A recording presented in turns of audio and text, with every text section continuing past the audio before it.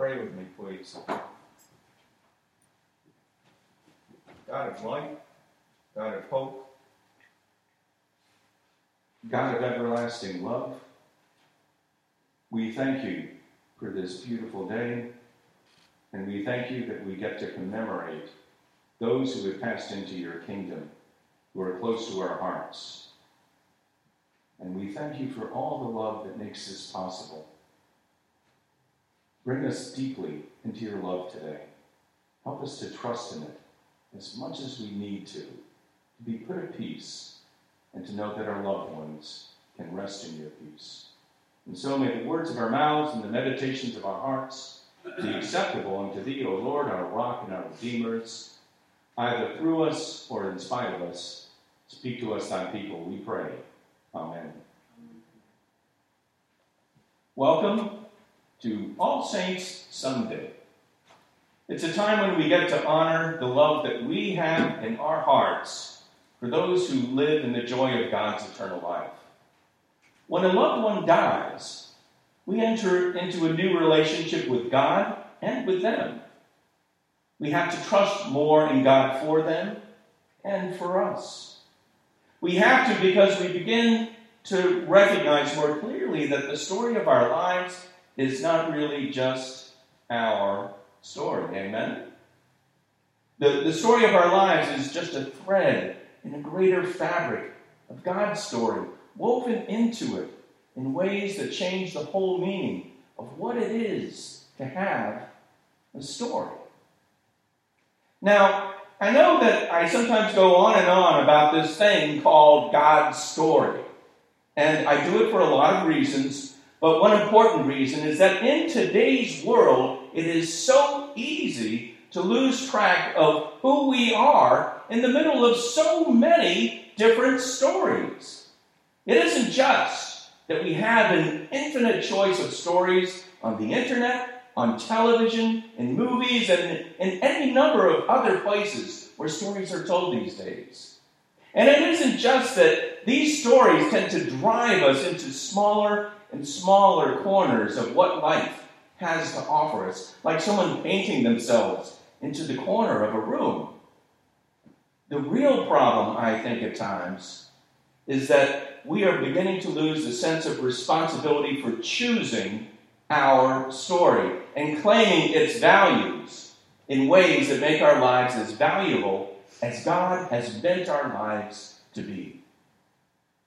Now, this can sound like so much noise until we wake up and see people whose lives have been lost in destructive stories. The gunman who killed 11 innocent people in a Pittsburgh synagogue acted in part because he had lost track of reality in online chat rooms, unable to see what the real value of life was anymore. Like-minded people reinforced and exploited his delusions, stories based on fiction disguised as fact. They confused him until he lost the hope of life having any meaning except as a murderer of innocent people. What stories we listen to and make the guide for our choices in our own stories matters deeply. Fortunately, very few people lose track of their lives to the point where they murder people. But we don't have to go that far to seriously lose track of who we are in God's story. I worry about parents these days who feel so much pressure to protect and nurture their children towards the story of what they consider a successful life. A story that often holds them and their children captive to very empty values and emotions. And then there are those young parents in our city and elsewhere who have almost no idea what the story of life is all about. They're lost in the now and having very little sense of what their children might need to grow into healthy adults. You don't have to be a gunman to be lost in your own story. This week, we come to the end of the Bible story of our friend Job, a good person who had everything bad happen to him. Job thought that his story was perfect. his wealth, his family, his health, his future. All of the checkboxes were marked off. Job was, you might say, that kind of person whose outsides might make us jealous in our insides, right? And then all at once, everything in Job's story fell apart. And his friends pitied him and offered excuses for how, somehow, Job had done something wrong to offend God. In other words, Job's friends were more interested in defending what their own stories about who God was than helping Job. They didn't want to question their own stories.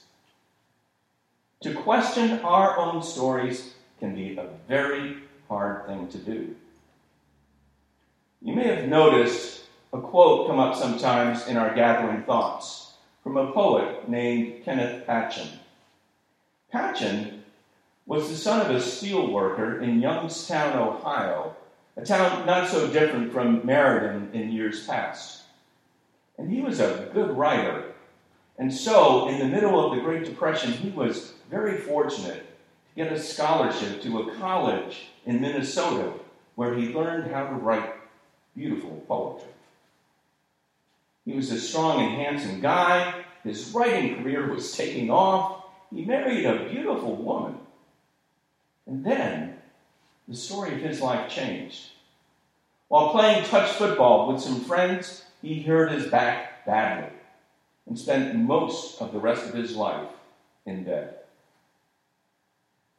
A friend bought Patchen a water paint set to cheer him up, and Patchen began to paint things. He painted the covers of his books to make some money that he needed very badly. And then he did something unique. He made paintings that were actually poems. One of his picture poems reminds me of how God can shape the story of our lives. It says, "The one who comes to question himself has cared for mankind."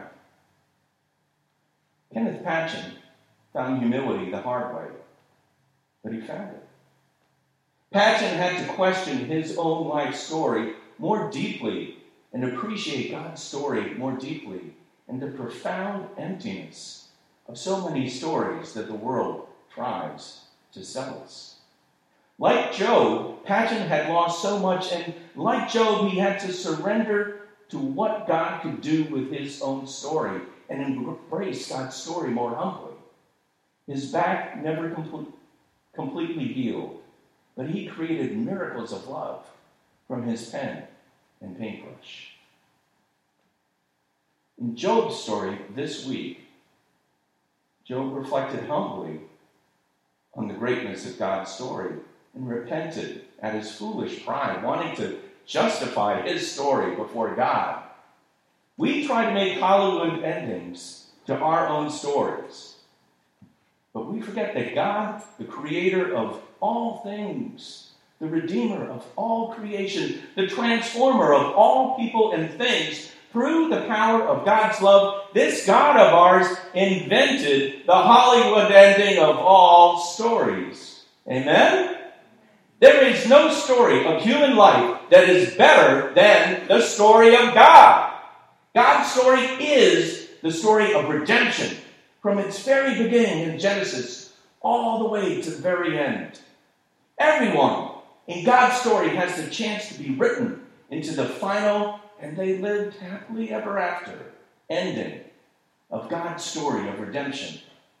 Everyone. The only question is, are we willing to question our own story? Accept that we need to be a part of God's redeeming story and claim our role in it. For his part, Job said, "Yes, I'm sorry, God. I'm sorry that the story of my life has no value apart from your story. I give you what I have to you for your story. Do with me what you will." And God accepted Job's repentance and gave Job a small but important task to set him on the right path in the story of God's redemption. God asked Job to pray for his friends who had worked so hard to deny Job's love for God and to deceive Job into thinking that God didn't want Job to be in God's story. God wanted Job to question himself humbly and to care for humankind, others humbly, to become more like the person who God had wanted Job to be in God's story all along. Job was a good man.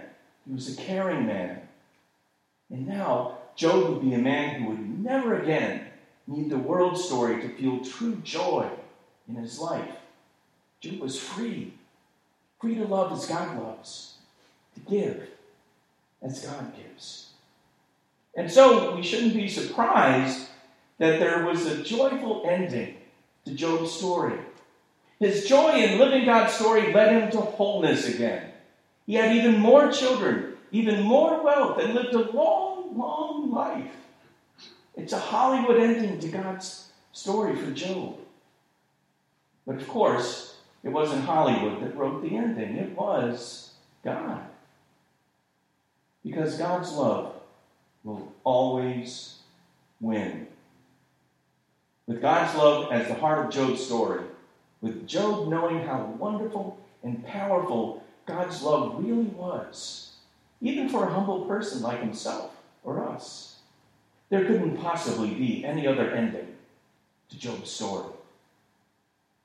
In our own lives, we might be waiting for that Hollywood ending to be our story. We might be fighting for it day by day, or cursing God or other people because we don't have any hope for that Hollywood ending that we want. We might reflect on our loved ones on this All Saints Sunday and wonder if their stories had missed that Hollywood ending.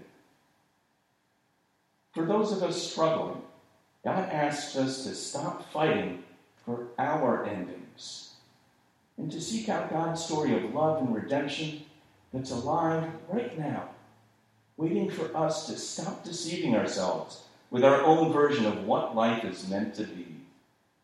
God hopes that we don't have to wait for what Job suffered to accept God's story.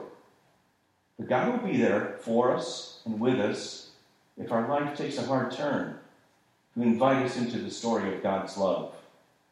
Like Jesus at the tomb of Lazarus, ready to raise him from the dead, God weeps for us and with us, ready to bring us back to life and to remember that God's story of love will always win. This story has an ending that's been written from the beginning of creation, and we live it because God's love always wins. We're offered eternal life because God's love always offers us victory. God will never settle for any other ending to God's story. And we always have a choice to choose it, to be thankful for it, and to love others in it, as we allow ourselves to be woven into God's story and to start living his answers to our prayers written in love. May we be the ones who come to question ourselves in the light of God's love and to care for humankind joyfully as God has always done in perfect love. Amen.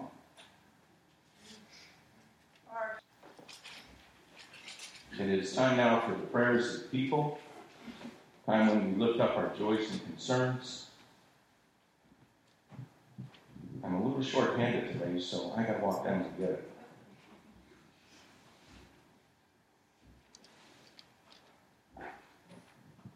Probably should have some travel music.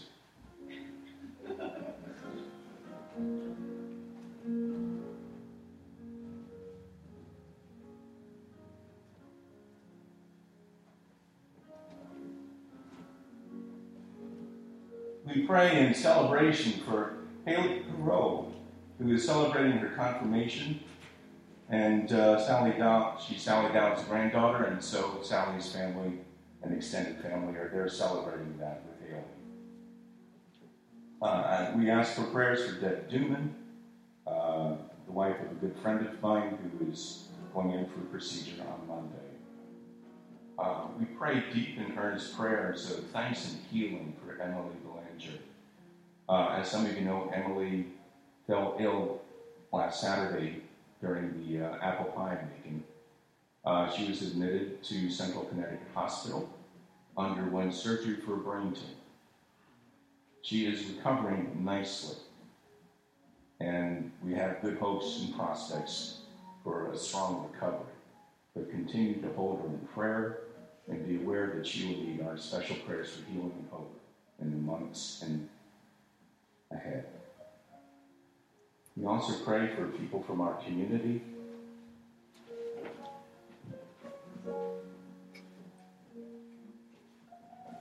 We have Christmas in the village coming up, and it looks like we hit this just about on the head.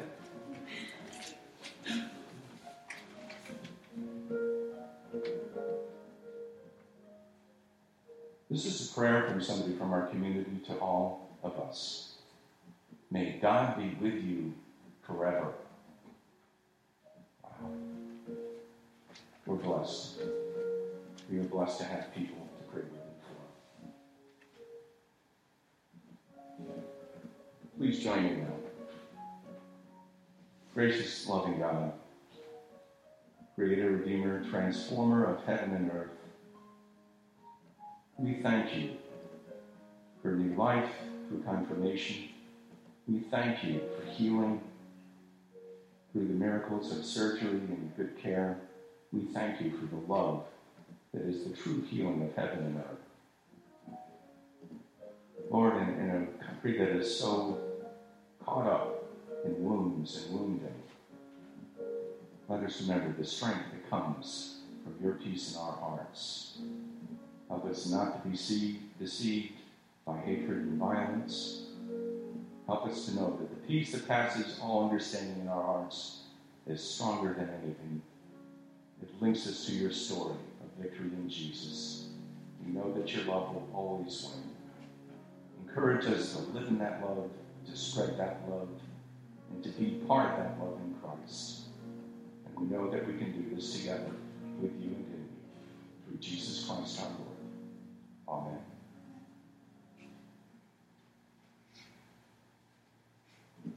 We do have a loving God. I'm so grateful for that God that lifts us up. And so at this time we present our gifts of tithes and offerings that God's love may flow through this church into God's world.